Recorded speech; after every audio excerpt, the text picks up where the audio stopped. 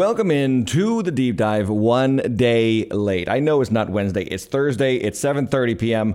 Hey, same time, different day. What does it matter? The Word of God is always effective. It never returns void, Isaiah 55, anybody. And we are going to dive back into the Kings of Compromise with part 28 of this series. And I hope that you have been enjoying going through 1st and 2nd Kings. Lots of dark material. And I have to tell you, we got 3, not 1, not 2. We got 3 chapters of dark material today because compromise is a thing. And these things are written to warn us. I know we don't like to be warned, but sometimes we need a warning. We need a warning. We need a yield sign in life, right? Or else we're going to crash into somebody else. We need a stop sign on the road, or else we might hit somebody or cause an accident. We need a speed limit. As much as I hate them, we need them. And in God's word, there are plenty of speed limits. And the book of 1st and 2nd Kings is basically one long speed limit sign. Don't do these things and you will be blessed. Do them and you will be stressed. So let's get into it. Part 28, Kings of Compromise.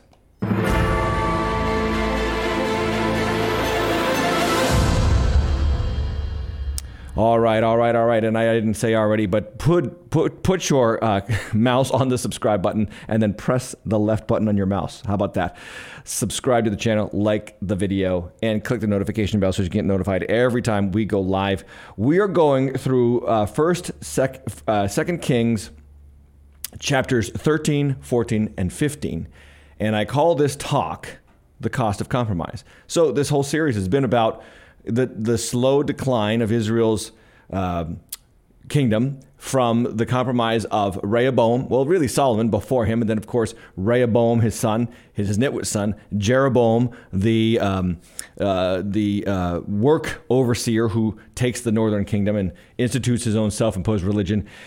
And then from there, it just continues to decline. It's not a good time in Israel's history. Not a good time maybe in our country's history. We will see. Time will tell.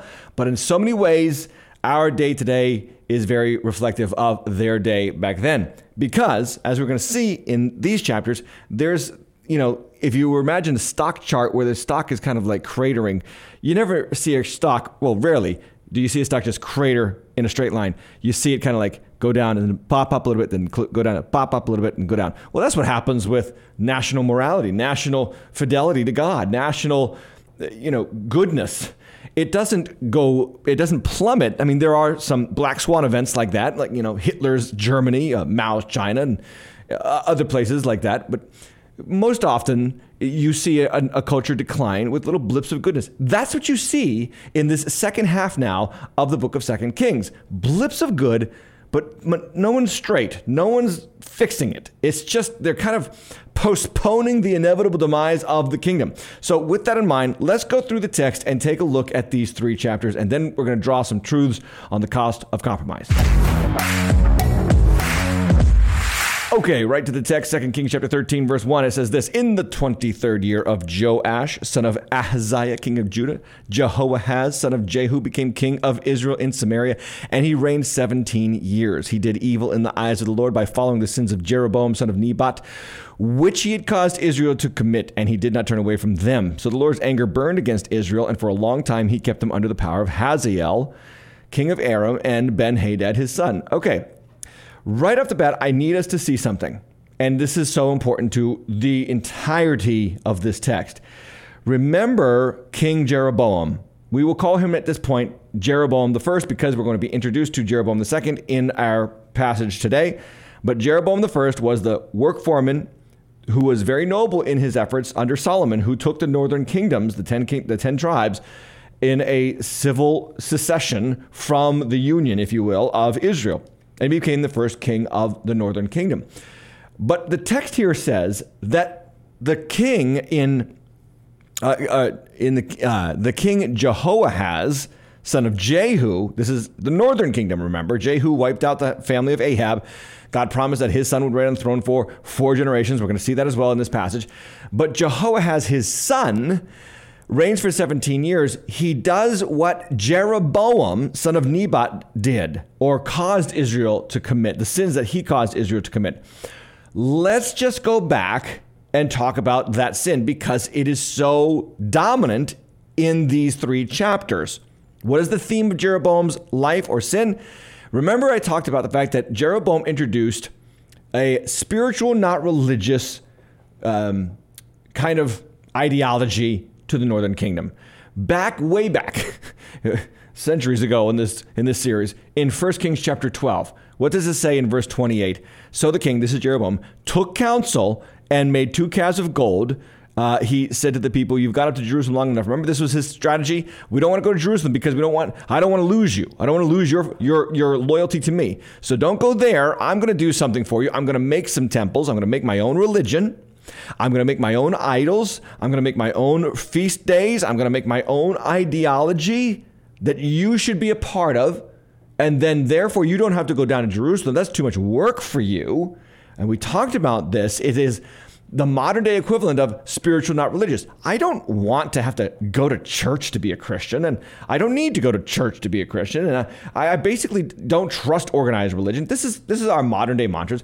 I don't need to have somebody tell me how to believe in order to be a good person. And what you're really doing there is nothing new. It's as old as 1 Kings chapter 12. Really, you could go back to the days of the judges. No.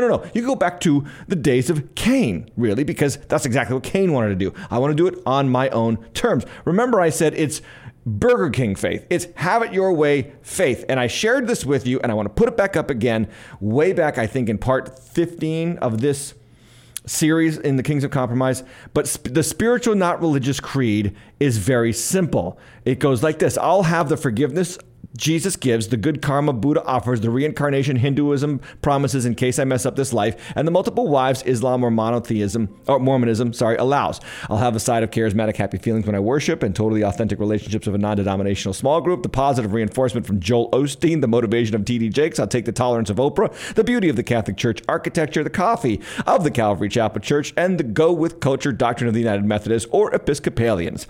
In other words, I'll have it my way. I don't want conviction or accountability. I don't want to be asked or to sacrifice or serve. Don't ask me to give my money or I'm leaving. Don't challenge my cherished sins. After all, I'm not as bad as other people. I'll come to church when nothing else is going on. And when I show up, I expect the service to end on time, the kids ministry to bless my children, and everyone to know my name. I mean, this is modern Christianity in so many places. And it is an affront to the blood of Jesus. It is an affront to the holiness of God. And it really is the sins of Jeroboam in 2 Kings that these kings follow in. What does God do? He hands them over to their enemies. Let's go back to verse 3. It says, the Lord's anger burned against Israel. We think, oh, God doesn't have a problem with me doing Christianity on my own terms. After all, he loves me. No, God's anger burns against those who would compromise the faith, those who would have Christianity on their own terms. You are storing up wrath for yourself, Scripture says. And I would suggest to you very strongly that those who want this kind of faith are not actually Christians at all. They want to call themselves Christians. A lot of people are going to call themselves Christians. Jesus says in the last days, there's going to be many who say to me, Lord, Lord, did we not? And he's going to say, I never knew you. There's going to be many surprises on the day of judgment because just saying you're a Christian and just believing in God is not necessarily Christianity. The demons, James says, the demons believe in God and they shudder. So if you think you believe in God, but there's no activity, there's no follow through in your life, you're compromised. The Lord's anger is burning against you. And the Bible says this, that he kept them under the power of King Hazael of Aram and Ben-Hadad, his son. So God hands them over to their enemies to kind of wake them up, stir them up, to show them that they need repentance, and there is none. And things go poorly from here in 2 Kings, in the northern kingdom, and even in the southern kingdom. We're going to see that in just a moment. So let's go on. Verse 4 says this, then Jehoahaz, again, king of the northern kingdom, sought the Lord's favor, and the Lord listened to him. Okay, time out right here. This is a bad king who's doing his own thing, and he sees that things are going poorly, so he seeks God, and God listens. This is the good news for compromised Christians. If you seek God, he will respond. He will listen to you. He will hear you. And it says this, for he saw how severely the king of Aram was oppressing Israel. Now, this was the judgment that God brought upon Israel, but God saw the severity of it and still responded to Jehoahaz's pleas for mercy. And the Lord, verse 5, provided a deliverer for Israel, and they escaped from the power of Aram. So the Israelites lived in their own homes as they had before, but they did not turn away from the sins of the house of Jeroboam, which he had caused Israel to commit. They continued in them. Also, the Asherah pole remained standing in Samaria. A couple of contextual insights here. The Asherah pole was a very straight pole. Some people believe it may have been a phallus. It represented sexual fertility, blessing upon your crops, upon your economy, and it was just, sex and money combined together in one idol. That has been the idol of humanity since the days of Lot. Money and greed and sex and pleasure. Those are the two idols that draw our hearts away from God. Now, I just want to make sure that you see, don't miss the headline. God listens and helps Jehoahaz. Some of you who might be compromised Christians, you might not even think you are, but you might be.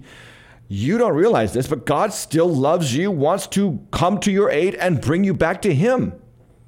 But caution here that you don't do what Jehoahaz does and so many other kings of Israel do, and that is you only come to God when things are terrible, and as soon as they get better, you walk away. I come to the church when I don't have any money. I come to the church when my marriage is messed up. I come to the church when my kid's out of whack. I come to the church when my life is falling apart. And then God is merciful and kind, and he puts things back together for you in the church, and the people come around and rally around you, and you get back together. And then before you know it, you're confident, and you just decide, okay, I can do it on my own again. And you're out the door, and you're not connected to Christ. You're not connected to his body. And things go poorly again. You've got this roller coaster relationship with God. It's the cycle of the judges, that God handed them over to the enemies and they suffered, and then they sought God and God healed them, and then they got prideful and they went back to their sins and God handed them over to enemies, and cycle after cycle after cycle happens in Israel's life. And it's happening again here in 2 Kings chapter 13. Be careful of this kind of relationship with God, because it is the most miserable kind of relationship with God. If you're going to follow the Lord, follow him with all of your heart. I'm not telling you to be perfect. We are not perfect. We must pursue Christ-likeness, perfection, absolutely. But we stumble and fall in many ways, James says.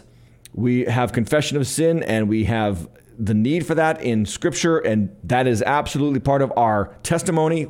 But we got to go all in. We got to go all in. Don't ride the fence.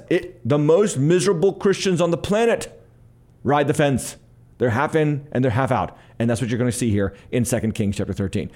Verse 7, nothing had been left of the army of Jehoahaz except 50 horsemen, 10 chariots, 10,000 foot soldiers, for the king of Aram had destroyed the rest and made them like the dust at threshing time. This is bad, because the kingdom of Israel is down to how many? This is incredible. How many chariots? 10.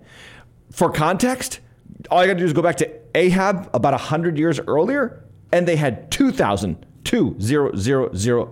chariots. Now they're down to 10. From 2,000 to 10. It's an amazing decline, precipitous, and all based on the fact that this nation had compromised their faith, their trust in God. They served the gods around them, the gods of the nations around them. Verse 8 says this, as for the other events of the reign of Jehoahaz, all he did and his achievements, are they not written in the book of the annals of the kings of Israel? Jehoahaz rested with his ancestors and was buried in Samaria, and Jehoash, his son, succeeded him as king. Get ready for some confusing names, because the northern kingdom and the southern kingdom have the same king's names. And then there's just like one letter off. And then later on in this chapter 15, we're going to see a king with two names.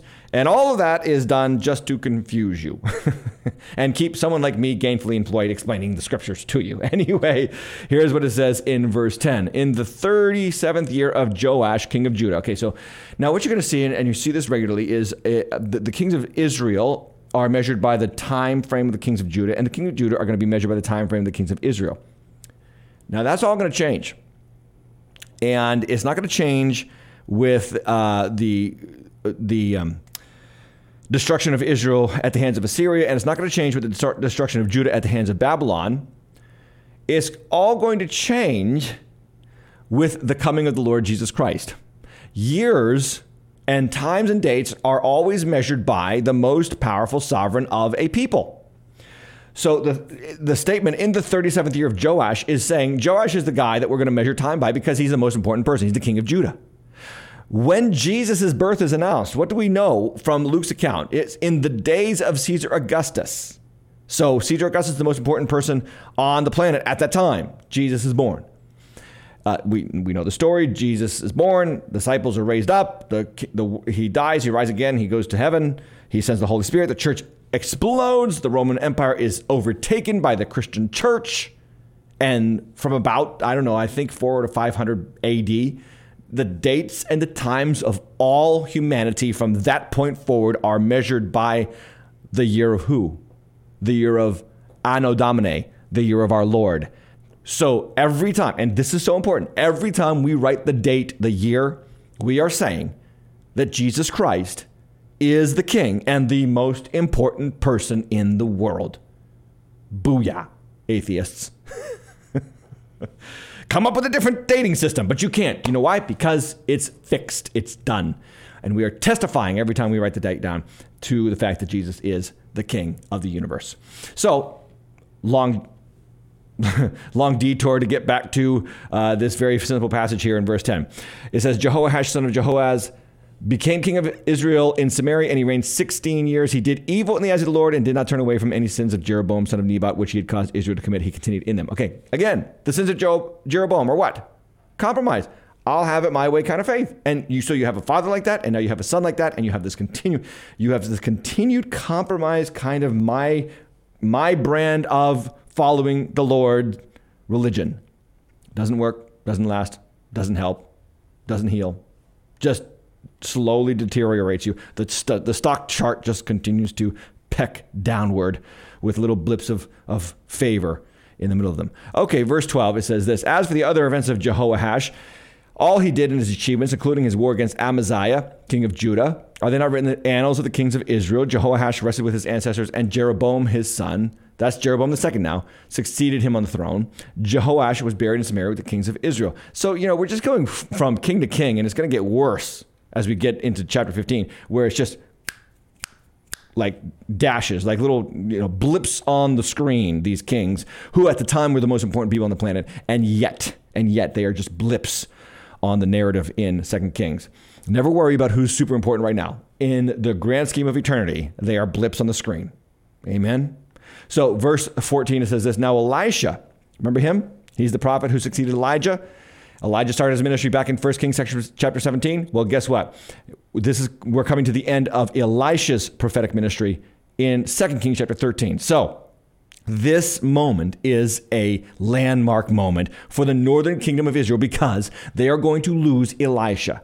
Elijah had basically been God's mercy to them for several years, and Elisha takes over, and God had extended the mercy. And now it's coming to an end. The Lord's prophetic word is being removed from the northern kingdom of Israel. Always be aware of that. That the scripture says in Proverbs, he being often reproved and hardens his neck shall suddenly be cut off, and that without mercy. This is what Israel's experiencing. They've been reproved by Elijah and ignored, and reproved by Elisha, and now they've also ignored him. And now he is going to be taken out of the picture.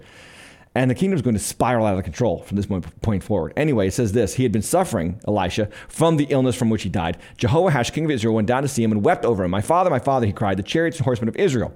Now, obviously, that is just hearkening back to the good old glory days of Elijah and Elisha's ministry, the chariots and the horsemen of Israel mentioned there. And Elisha says, get a bow and some arrows, and he did so. Now, this is an amazing picture because Elisha's going to give him a little bit of mercy. This is Jehoash, who asked for deliverance, who is not serving God, and yet God's going to give him mercy through the hands of Elisha.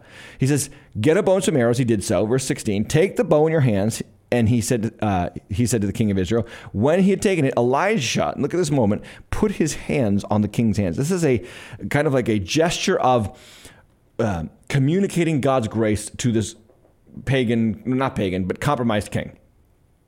And Elisha is going to give him an opportunity to win a war here. Verse 17 says, open the east window. And he said, and he opened it. Shoot, Elisha said, and he shot.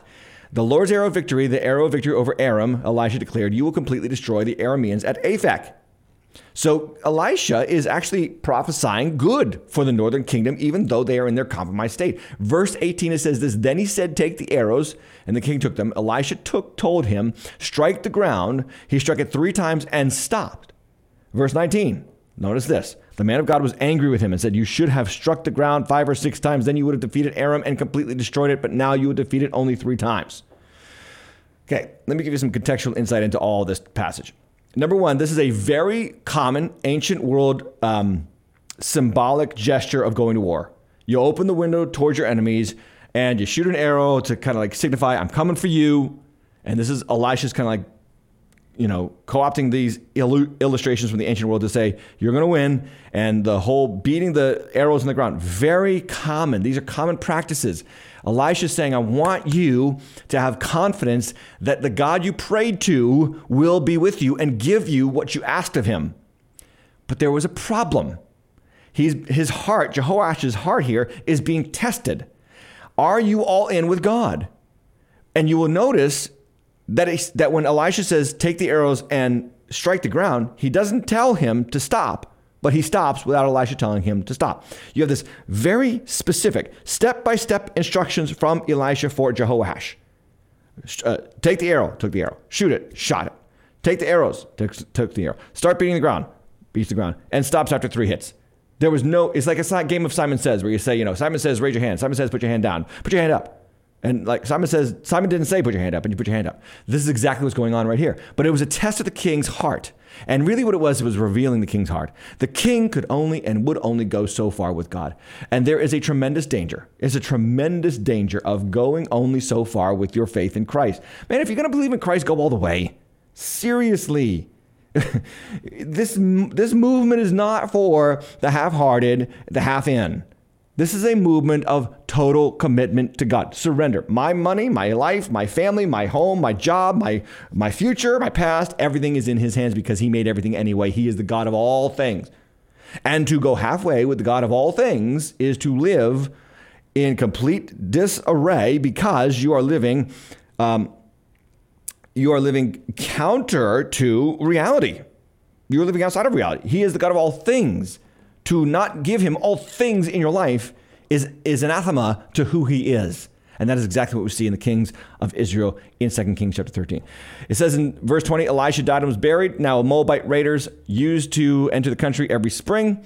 Now this is about 2 years later, and I'm going to tell you why it's 2 years later in just a moment. But verse 21 says this. So Elisha's dead for 2 years. Moabite raiders coming in, and they're raiding the country every spring. Once, verse 21, while some Israelites were burying a man, suddenly they saw a band of raiders, so they threw the man's body into Elisha's tomb. When the body touched Elisha's bones, the man came to life and stood up on his feet. Okay, we know it's 2 years later because only Elisha's bones are left. That was the burial procedure. You buried the whole body, you came back, and you took the bones away once the flesh and the organs all rotted away, and then you buried the bones alone. I don't know if they actually went through that process with Elisha. I'm just saying that by this time, only the bones are left. The flesh and the organs would have rotted away. Now, look at the picture. These men are trying to bury their friend. They're trying to bury a dead man. They see the Moabite raiders coming. The Moabite raiders are going to come and they're going to kill them. To save their own life, they throw the man's body into the tomb of Elisha because they're thinking, let's just get out of here as fast as possible. So they toss the body at the dead man and he comes back to life. Isn't this an amazing picture? What you have here is a picture of the Lord Jesus Christ, who in his death achieves life for us. And in his death provides the miracle of new birth for us. And the funny thing is that the people who took Jesus, Caiaphas and the Pharisees and the Sadducees and the chief priests, and they threw him into the tomb. That's really what they did. Caiaphas said, remember Caiaphas says in John chapter 7, I think, it's better for one man to die than for the whole nation to perish. In other words, let's just hand him over to the Romans because he's stirring up the people so much that the Romans are going to come in and take our country. So let's just give him over as like a peace offering to them. And then we'll be saved if we hand him over. And that's what these guys are doing. They're taking their dead friend and they toss him into the grave. And the guy comes back to life again. This is a picture of Jesus, that though he was thrown into the grave by the people who were trying to save their own skin, their selfish act of handing Jesus over to the Romans actually provides life for those of us who are dead in our trespasses and sins. And we, through contact with Jesus' death, identification with him in baptism, in death, and resurrection of life, coming out of the waters, we are born again into new life, and we will never die the second death because of Jesus. Beautiful hints of the gospel here in 2 Kings chapter 13. Just a reminder that the story of the Bible is about Jesus. Okay, verse 22. Hazael, king of Aram, opposed Israel throughout the reign of Jehoahaz, but the Lord was gracious to them and had compassion and showed concern for them because of his covenant with Abraham, Isaac, and Jacob. To this day, he has been unwilling to destroy them or banish them from his presence. Let's stop there for a second and just remind you that it is because of who God is and not because of who Israel is that he is not destroying them.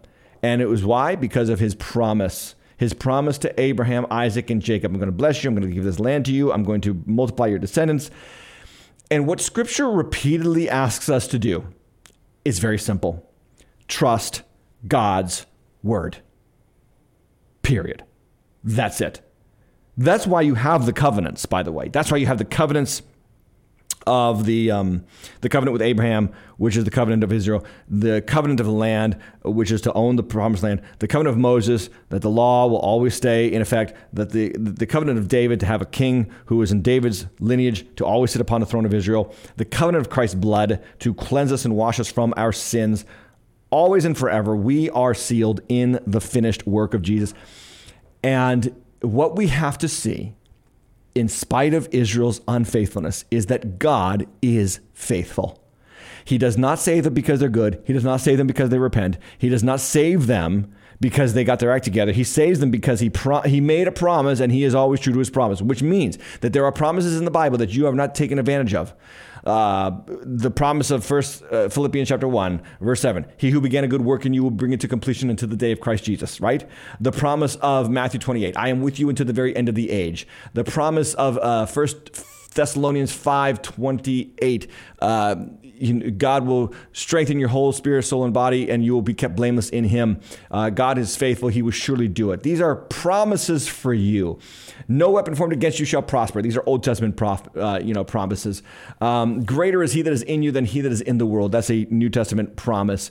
The promise of the Holy Spirit, who will come in and dwell inside of you and teach you all things and lead you into all truth and guide you. These are also promises that are true. And what you are asked to do in Scripture is trust God, trust his word, and live according to it. That is why God does not destroy Israel in spite of their repeated and flagrant disobedience to his word. Verse 24, Hazael, king of Aram, died, and Ben-Hadad, his son, succeeded him as king. Then Jehoash, son of Jehoahaz, recaptured from Ben-Hadad, son of Hazael, the towns he had taken in battle from his father Jehoash. 3 times Jehoash defeated him, and so he recovered the Israelite towns. So God is faithful. God gives them grace. God gives them back some property that they lost because of their unfaithfulness. This is the promise-keeping God that we serve. If God was good to Jehoahaz and Jehoash and Joash and all of these other Ash guys, my head went somewhere else right there. Please forgive me, Lord. If God was good to them, in spite of their evil, you can take it to the bank. He will be good to you in spite of your failures and inconsistencies. And that is the one thread of hope, the one thread of grace that comes through this text again and again. Now that's chapter 13. Let's turn the page to chapter 14. Verse 1. In the second year of Joahaz, king of Israel, Amaziah, the son of Joash, king of Judah, began to reign. Now we're back to the southern kingdom. Okay, so just to get clarity here, okay? We're back to the southern kingdom of Judah, David's kingdom, that has a promise that they will always have a son of David on the throne. It says this, he was 25 years old and this is Amaziah, when he began to reign, and he reigned 29 years in Jerusalem. His mother's name was Jehoiadin of Jerusalem, and he did what was right in the eyes of the Lord, yet not like David his father. Now just remember this, David is the gold standard. David is the one by which all other kings are measured. And the reason why is because David had a heart after God's own heart. David followed God completely. Of course, the scripture is very clear that in the matter of, Uriah the Hittite and in the matter of the census. And there are very big mistakes that David made, but he always repented. He always turned back to God. Remember a couple of months ago, I think I shared with you the difference between Solomon's demise and David's demise is that when Solomon sinned, he didn't repent. And when David sinned, he did repent. That was the difference between those two guys. And the gold standard of kings in Israel is David. And every king is measured by him because he is the true picture of Jesus Christ, who does everything David does, except he doesn't sin and he doesn't need to repent. Jesus was sinless. Anyway, it says this, not like David his father. He did in all things as Joash his father had done, but the high places were not removed. The people still sacrificed and made offerings on the high places. These high places are mentioned over 100 times in the books of 1st and 2nd Kings. And the reason why is because they are a stumbling block in Israel's spiritual life. And what they were altars that the pagans before them, the Canaanites before them, had set up on high hills, because the thought in the ancient world was if you were on a higher plane, then you were closer to God or the gods. And so you had to go up to these high places and you had to sacrifice your sons, your daughters, your grain, your wheat, your cattle, whatever, to these false gods. And then they would bless you with prosperity, fertility, and all these kind of things. What you have to understand is that the Lord said, you're going to go into the land, you're going to destroy all of these high places, and you're going to build one temple where I will meet with you. Well, you'll bring the tabernacle in to that place, to the place that I put my name, and you will worship me in that one place. It's a picture of the Christian faith. There is one way to God. There is one door. There is one name by which we are saved. There is one way to worship through Jesus Christ. And everything else is a false God, and every other ideology is a false faith, and every other way of salvation is actually no way of salvation. Jesus is the one-way road to heaven. And that's the picture here. But Israel did not tear down the high places, and the high places became thorns in their side. It is a picture for our spiritual condition. There are things that we allow to live in our lives. There are things that we allow to continue in our lives that breed complacency or breed compromise. And we need to do everything we can to tear down these idols, to tear down these high places, and to follow God wholly in Christ Jesus. It's a picture of our sanctification process, putting to death the misdeeds of the body, as Paul says in Romans chapter 6, so that we do not indulge the flesh. Okay, so where are we? We're with Amaziah, king of Judah. Verse 5, as soon as royal power was firmly in his hand, he struck down his servants who had struck down the king, his father. Remember, Joash had been betrayed by his associates. So Amaziah gets revenge on them, but he did not put to death the children of the murderers, according to what is written in the law of Moses, where the Lord commanded, fathers shall not be put to death because of their children, nor children put to death because of their fathers. That's in Deuteronomy. But each one shall die for his own sin. This is important because what it's showing you is the character of Amaziah. Amaziah wants to follow God's word. And he wants to obey completely as best as he can. Of course, he is not dealing with the high places. That's going to be, again, the downfall, the stumbling block in Israel's future. But he's a man of the word. So God rewards. And look what happens in verse 7. It says this, he struck down 10,000 Edomites in the Valley of Salt and took Selah by storm, and he called it Joktheel, which is its name to this day. Then Amaziah sent messengers to Jehoash, the son of Jehoahaz, son of Jehu, king of Israel, saying, come, let us look one another in the face. And Jehoash, king of Israel, sent word to Amaziah, king of Judah. A thistle in Lebanon sent to a cedar in Lebanon, saying, give me your daughter for my son. To my son for a wife. And a wild beast of Lebanon passed by and trampled down a thistle. Now, this is what Amaziah has done. He has had a little victory, and pride comes into his heart. And then he turns on Israel, his family. I know they're the northern kingdom of Israel. There's this secession thing going on. There's divided kingdom, period. But he's decided, I'm going to take on my brothers. This is what pride does to you, by the way. And this is what pride does in the church. We get a little victory and we start to turn on each other. We get a little peace. We start to turn on each other. We get, a little benefit in our life and we start to, pick fights we don't need to pick.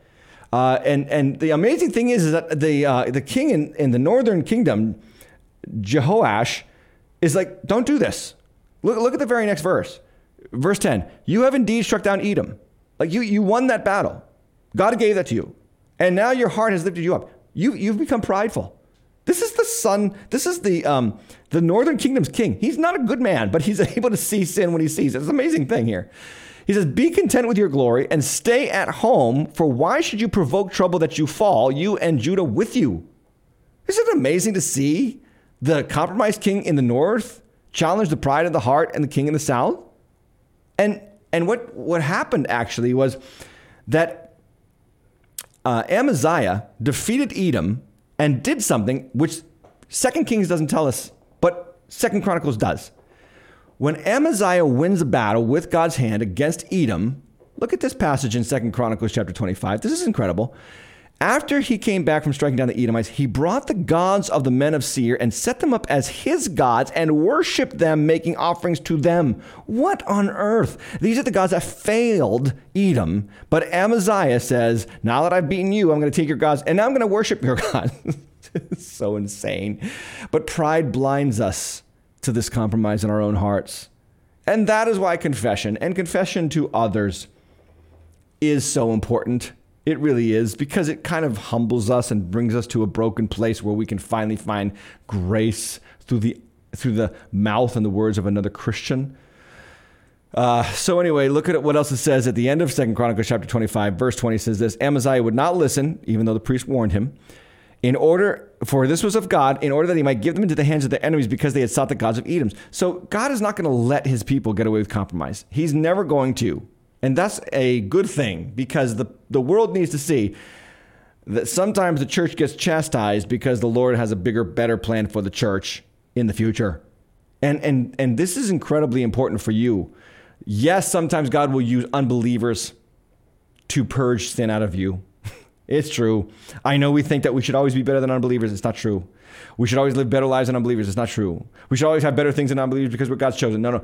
Sometimes God disciplines us through unbelievers so that we are chiseled and ready for God's purposes in our lives. He will use unbelievers to sharpen his believers. Isn't that important? Because some of you have this dichotomy. It's unbelievers and believers are special and unbelievers are unspecial. And well, God's like, no, I can take unbelievers. I can chisel my people with them as well. And that's exactly what we have happening here in 2 Kings chapter 14. Verse 10 says, you have indeed struck down Edom and your heart has lifted you up. Be content with your glory. Remember? But then it says this, but Amaziah would not listen.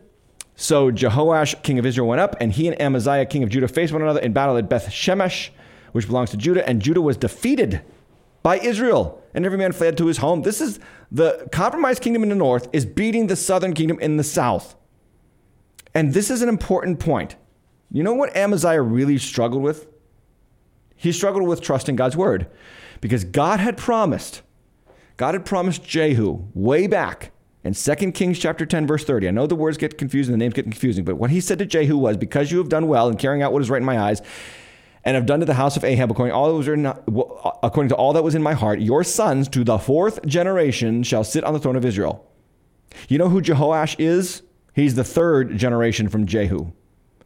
Which means that if Amaziah had just listened to God's word, he would have known that Jehu's son was not going to be defeated.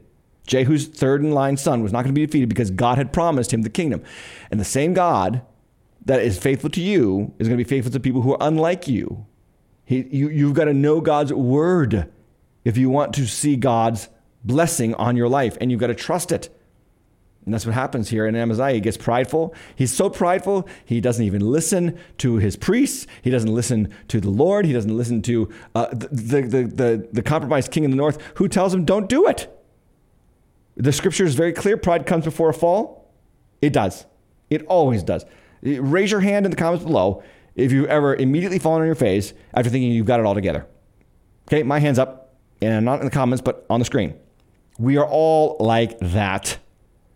And what Scripture is constantly calling us to do is humble ourselves and trust God's plan and purpose in our lives, and lean not on our understanding, but acknowledge him, trust him. Amen. Verse 13. And Jehoash, king of Israel, captured Amaziah, king of Judah, and Jehoash, son of Ahaziah, at Bethshemesh, and came to Jerusalem and broke down the wall of Jerusalem for 400 cubits from the Ephraim gate to the corner gate. And he seized all the gold and silver and all the vessels that were found in the house of the Lord and the treasures of the king's house, also hostages, and he returned to Samaria. What we have here, we have a hint of what's going to come down on Judah when Nebuchadnezzar invades in about, I think from this point, about a little less than 150 years from now. This is about 720 BC. about 780 BC. The southern kingdom falls in 587 BC. So we have a little hint. Don't trust in God. Get prideful and arrogant. Stop listening to him. It's going to cost you everything. Moving on in the passage, verse 15, it says this: Now the rest of the acts of Jehoash, all he did and his might, and how he fought with Amaziah, king of Judah, are they not written in the books of Chronicles of the king of Israel? We have those books, of course, in the Bible. Verse 16, And Jehoash slept with his fathers and was buried in Samaria with the kings of Israel, and Jeroboam his son reigned in his place. This is Jeroboam the second, okay?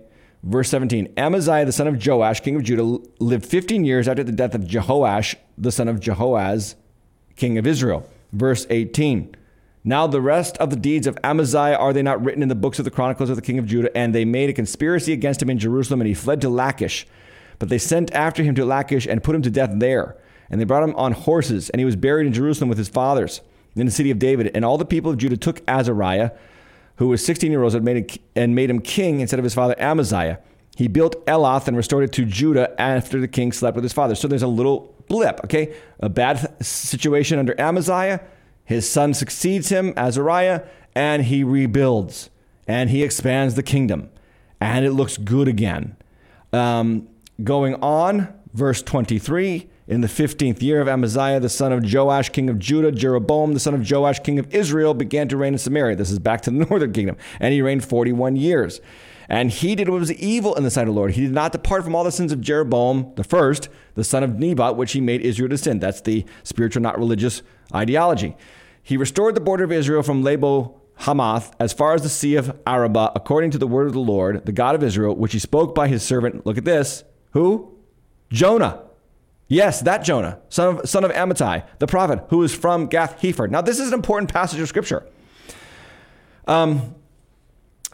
The reason why it's important is because we know Jonah from the book of Jonah. This is the Jonah that will refuse to go preach to Nineveh, because Nineveh is the capital city of Assyria. And Assyria is about to breathe down the neck of the northern kingdom of Israel. And Jonah prophesies that Jeroboam will be able to expand the kingdom of Israel, God's nation. And it happens. And it actually becomes a little prideful issue for Jonah, the prophet, because now he's seen his ministry vindicated by God's blessing on Israel. And I think it really contributes to his reluctance to listen to God when God says, go and preach to the city of Nineveh. And what does he say in chapter 4 of Jonah? He says, I didn't want to go preach because I knew you were merciful. And if they repented, you would show mercy and you wouldn't destroy them. And right now, God, I need you to destroy them because I want my kingdom to last. I want my nation to last. Isn't it incredible to think that even the prophets were subjected to pride?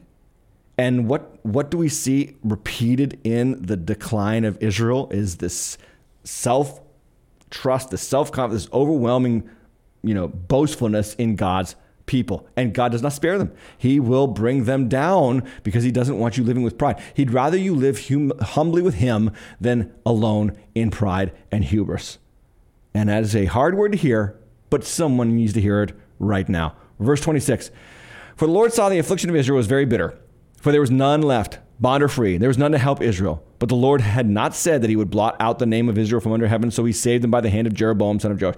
God will even use Jeroboam, this wicked king, to save Israel because he cares about his people and the promises that he made to them. Verse 28. Now the rest of the acts of Jeroboam and all that he did, and his might, how he fought and how he restored Damascus and Hamath to Judah and Israel, are they not written in the books of Chronicles of the kings of Israel?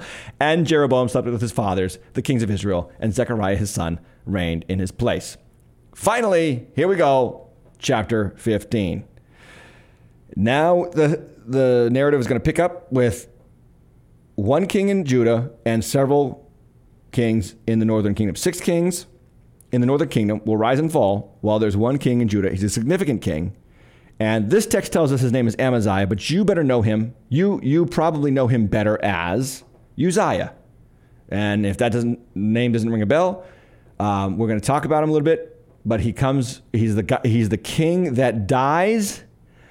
And Isaiah mentions in Isaiah chapter 6, in the year that King Uzziah died, I saw the Lord high and lifted up. And King Uzziah was a good king in the southern kingdom of Judah. Let's talk about how 2 Kings unpacks his story. Verse 1 from chapter 15. In the 27th year of Jeroboam, king of Israel, Azariah, that is Uzziah. Now, again, this is just another name, and I swear, the Bible does this just to confuse you and give people like me work to make sure that I can make it clear to you. This is Uzziah, and even later on in this text, it will refer to him as Uzziah, but his other name is Azariah. By the way, Uzziah means the Lord has strengthened, and Azariah means the Lord has helped, or it's vice versa. It's one of those two things. The Lord has strengthened, the Lord has helped. This is a helped, blessed, strengthened king by God. Azariah / Uzziah. So, in the 27th year of Jeroboam, king of Israel, Azariah, son of Amaziah, king of Judah, began to reign. He was 16 years old when he began to reign, and he reigned, look at this, 52 years. 52 years is I think that's the second longest reign in all of Judah's history. 52 years in Jerusalem. His mother's name was Jechoiah of Jerusalem, and he did what was right in the eyes of the Lord according to all that his father Amaziah had done. Nevertheless, again, the high places were not taken away. The people still sacrificed and made offerings on the high places.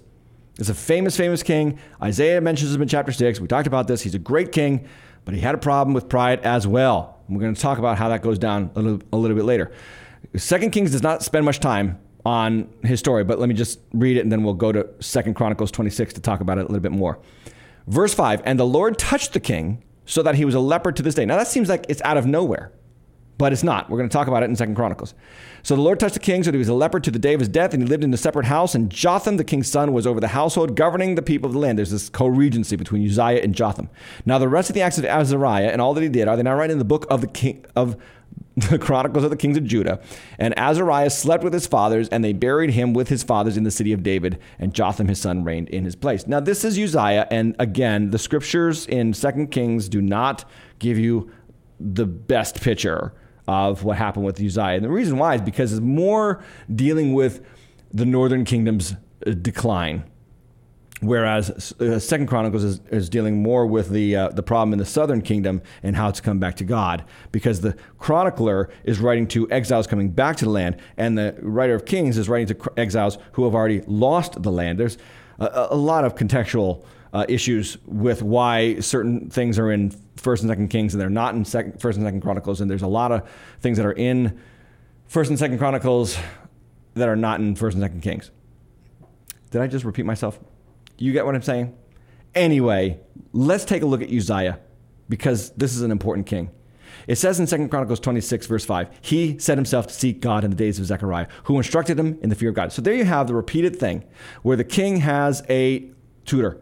He has a prophetic tutor who tells him how to fear God. And as long as he sought the Lord, the Bible says, God made him prosper. Man, underline that in your Bible. Circle that, because that is true for you. As long as you seek the Lord, God will make you prosper. It is true. It is a blessing to seek God. It is for your good to seek God. Okay? So he's blessed, and look at how blessed Uzziah becomes. Verse 14, it says this, and Uzziah prepared for all the army shields, spears, helmets, coats of mail, bows, and stones for slinging. In Jerusalem, look at this in verse 15, he made machines invented by skillful men to be on the towers and in the corners, to shoot arrows and great stones. And his fame spread far, for he was marvelously helped. Remember, that's what his name means, helped by God, till he was strong. And then look at verse 16. But when he was strong, he grew proud to his destruction, for he was unfaithful to the Lord his God, and entered the temple of the Lord to burn incense on the altar of incense. So the king tried to become a priest. The king tried to do the duties of a priest, and those three offices, prophet, priest, and king, were separated, because there's only one man that fills all three roles. That is Jesus. He is the prophet, priest, and king.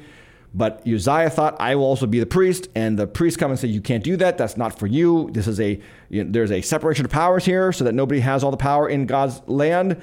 He refuses. He ignores the priest, and he is stricken with leprosy, as 2 Kings chapter 15 has illustrated for us. And eventually he is cordoned off in a separate house, and he dies about 16 years later. Sad story. But this is the problem with pride. It takes us down faster than we realize. Verse 8, back to 2 Kings chapter 15.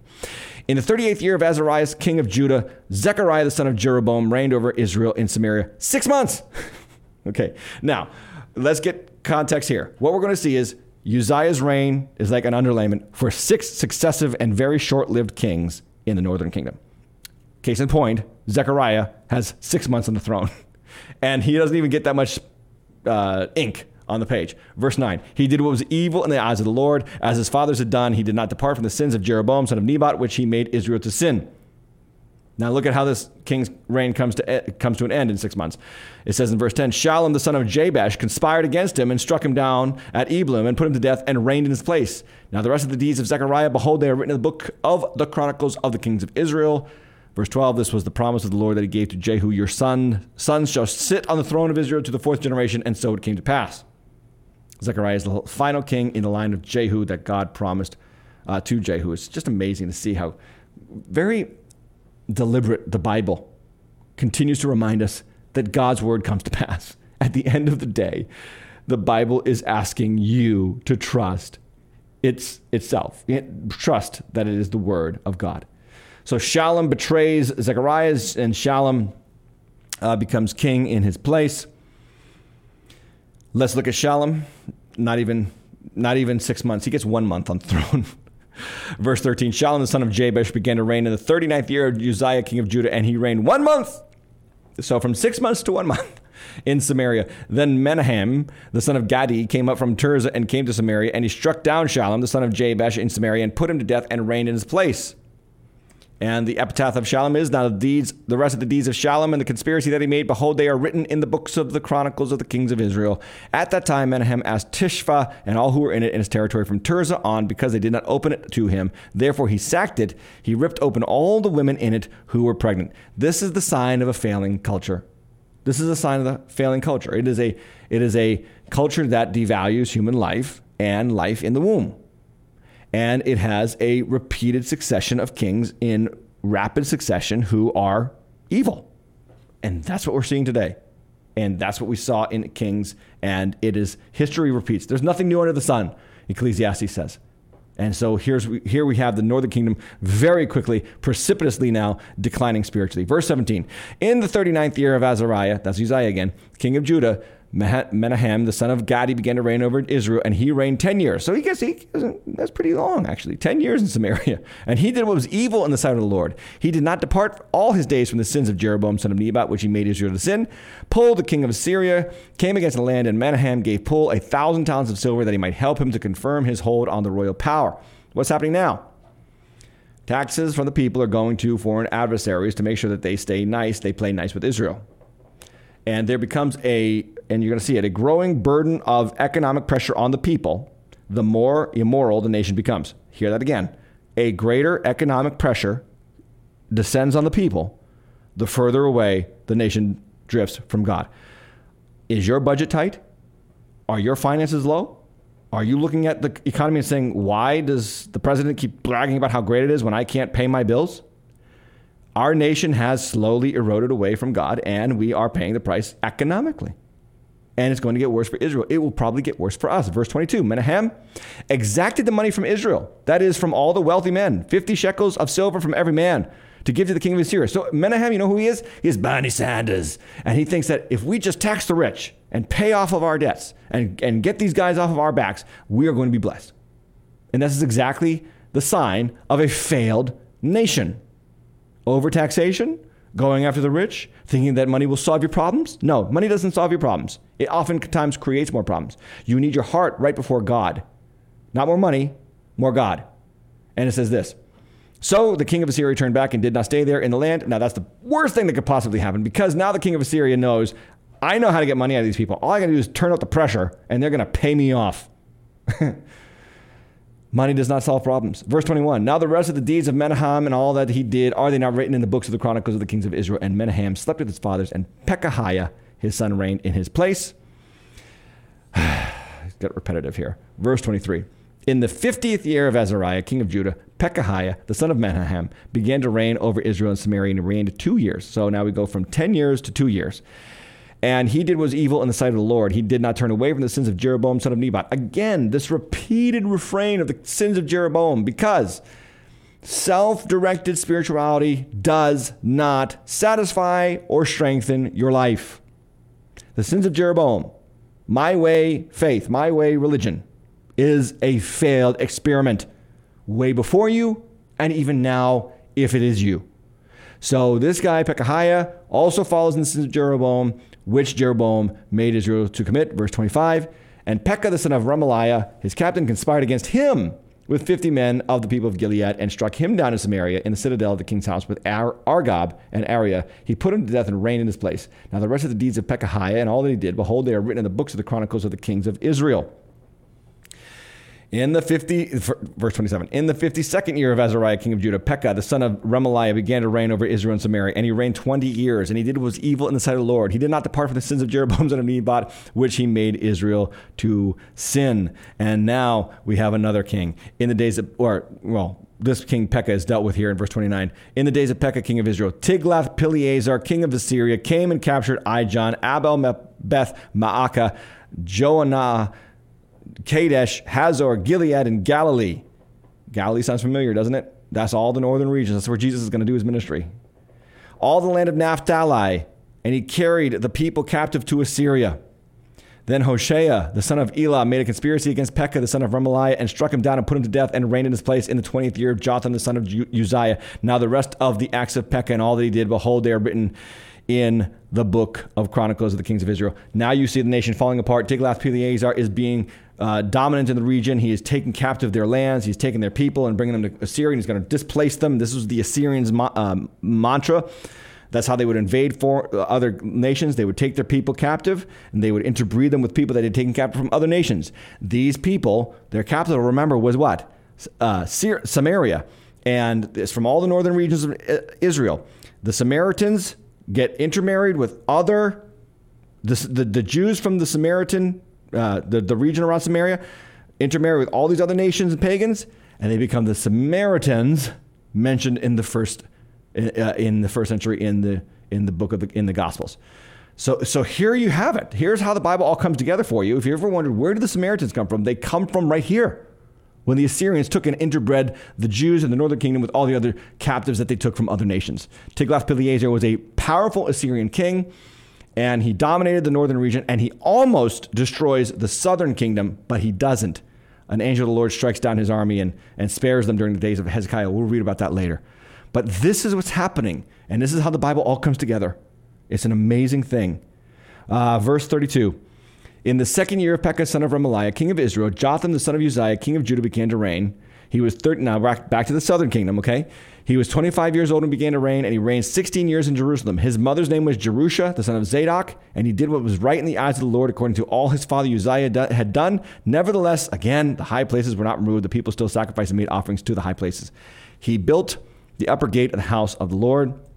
Now the rest of Jotham, of the acts of Jotham and all that he did, are they now written in the book of Chronicles of the kings of Judah. In those days, the Lord began to send Rezin, king of Syria, and Pekah, son of Remaliah, against Judah. Jotham slept with his fathers and was buried with his fathers in the city of David, his father, and Ahaz, his son, reigned in his place. Whew. That's the 3 chapters. I'm sorry if all the reading is too much for you, but there are things that we can tap into here that have been repeated throughout this content already that we can kind of summarize some lessons for us about the cost of compromise. Bottom line is compromise comes with a cost. We see it in the northern kingdom in terms of their self-willed, self-imposed ideology of spirituality. We see it in the southern kingdom where they do not remove the high places, and the stumbling blocks of idolatry comes back to bite them. The question that I have for you is simply this: are you all in with God? There's no miserable person on the planet than somebody who is half in with God. You're not supposed to live like this, church. You're not. Give your all to Jesus. Give your money, your time, your talents, your family, God first. As for me and my house, we will serve the Lord. Jesus said, take up your cross and follow me. Paul says, I have considered all things that were to my gain as rubbish compared to the surpassing knowledge of knowing Christ Jesus my Lord, for whose sake I have lost all things. The only way to live at peace in this life is to live at peace with the one who gave you your life. And you got to put to death. This is what Scripture says in Romans chapter 8, verse 13. It says this: if you live according to the flesh, you will die. But if by the Spirit you put to death the misdeeds of the body, you will live. Israel's failure was to fail to put to death the high places. It was a failure to come to the truth, to follow their own self-willed spirituality. and it became a stumbling block for them. It became a thorn in their flesh. Yet, okay, in spite of their waywardness and in spite of our waywardness, God's promises are sure. If we confess our sins, 1 John chapter 1, verse 7 says, he is faithful and just to forgive us of our sins and to cleanse us of all unrighteousness. If you have breath, it's not too late to turn back to God. If you have serious issues in your life with sin, it is not too late. When it's too late is when you stop breathing. So confess now. Turn to God now. Serve God now. He will receive you back. You're not too far gone. Don't let this content overwhelm you with dread. Let it help you see the goodness of God in the face of your own evil. But the last thing that I want to say, kind of nationally, big picture. A nation removed from God's voice is a nation removed from prosperity. Remember, one of the big moments in chapter 13 is that Elisha dies. That's the end of the prophetic word to the northern kingdom. And just, 2 chapters later, they're handed over to the king of Assyria. It was that quick. And then the successive kings, 6 kings in 52 years. It happens quick. So the point that I'm making to you on a personal level is what Hebrews says. If you hear God's voice today, do not harden your heart, but turn, repent, trust him. Trust him, because judgment comes swiftly. And I would not be doing I would not be doing you a favor if I was to say, you got time. You got time to repent. You never know how much time you have left. No one knows. The scripture says today is the day of salvation. Repent and believe the good news of Jesus Christ. Amen. That's the show. That's the content. And if you want to support the channel, I would very much appreciate it. Cash App, Tim-Live, or timlive.com/support. Next week, we are doing 10 questions with Tim. No deep dive, no deep end, but there will be a 10 questions with Tim at noon next week. Send your questions into ask@timlive.com or down in the comments below. We'll try to get to them. Some of you have complained, or at least voiced concern, because I haven't gotten to your questions even though you submitted them earlier. I am going to put you on a priority list. So if you have submitted a question a couple times and we haven't answered it, send it one more time and say, I have done this for the 3rd time, 4th time, or 2nd time. I want this question answered. Okay, I am going to make you a priority and get your questions answered. So send them in with that notation. Do me one last favor. Like the channel, or the video. Share the video and subscribe to the channel. It helps with the algorithm, and it helps many other people hear the good word of the scriptures that can save their souls. God bless you. Have a great night in Jesus' name.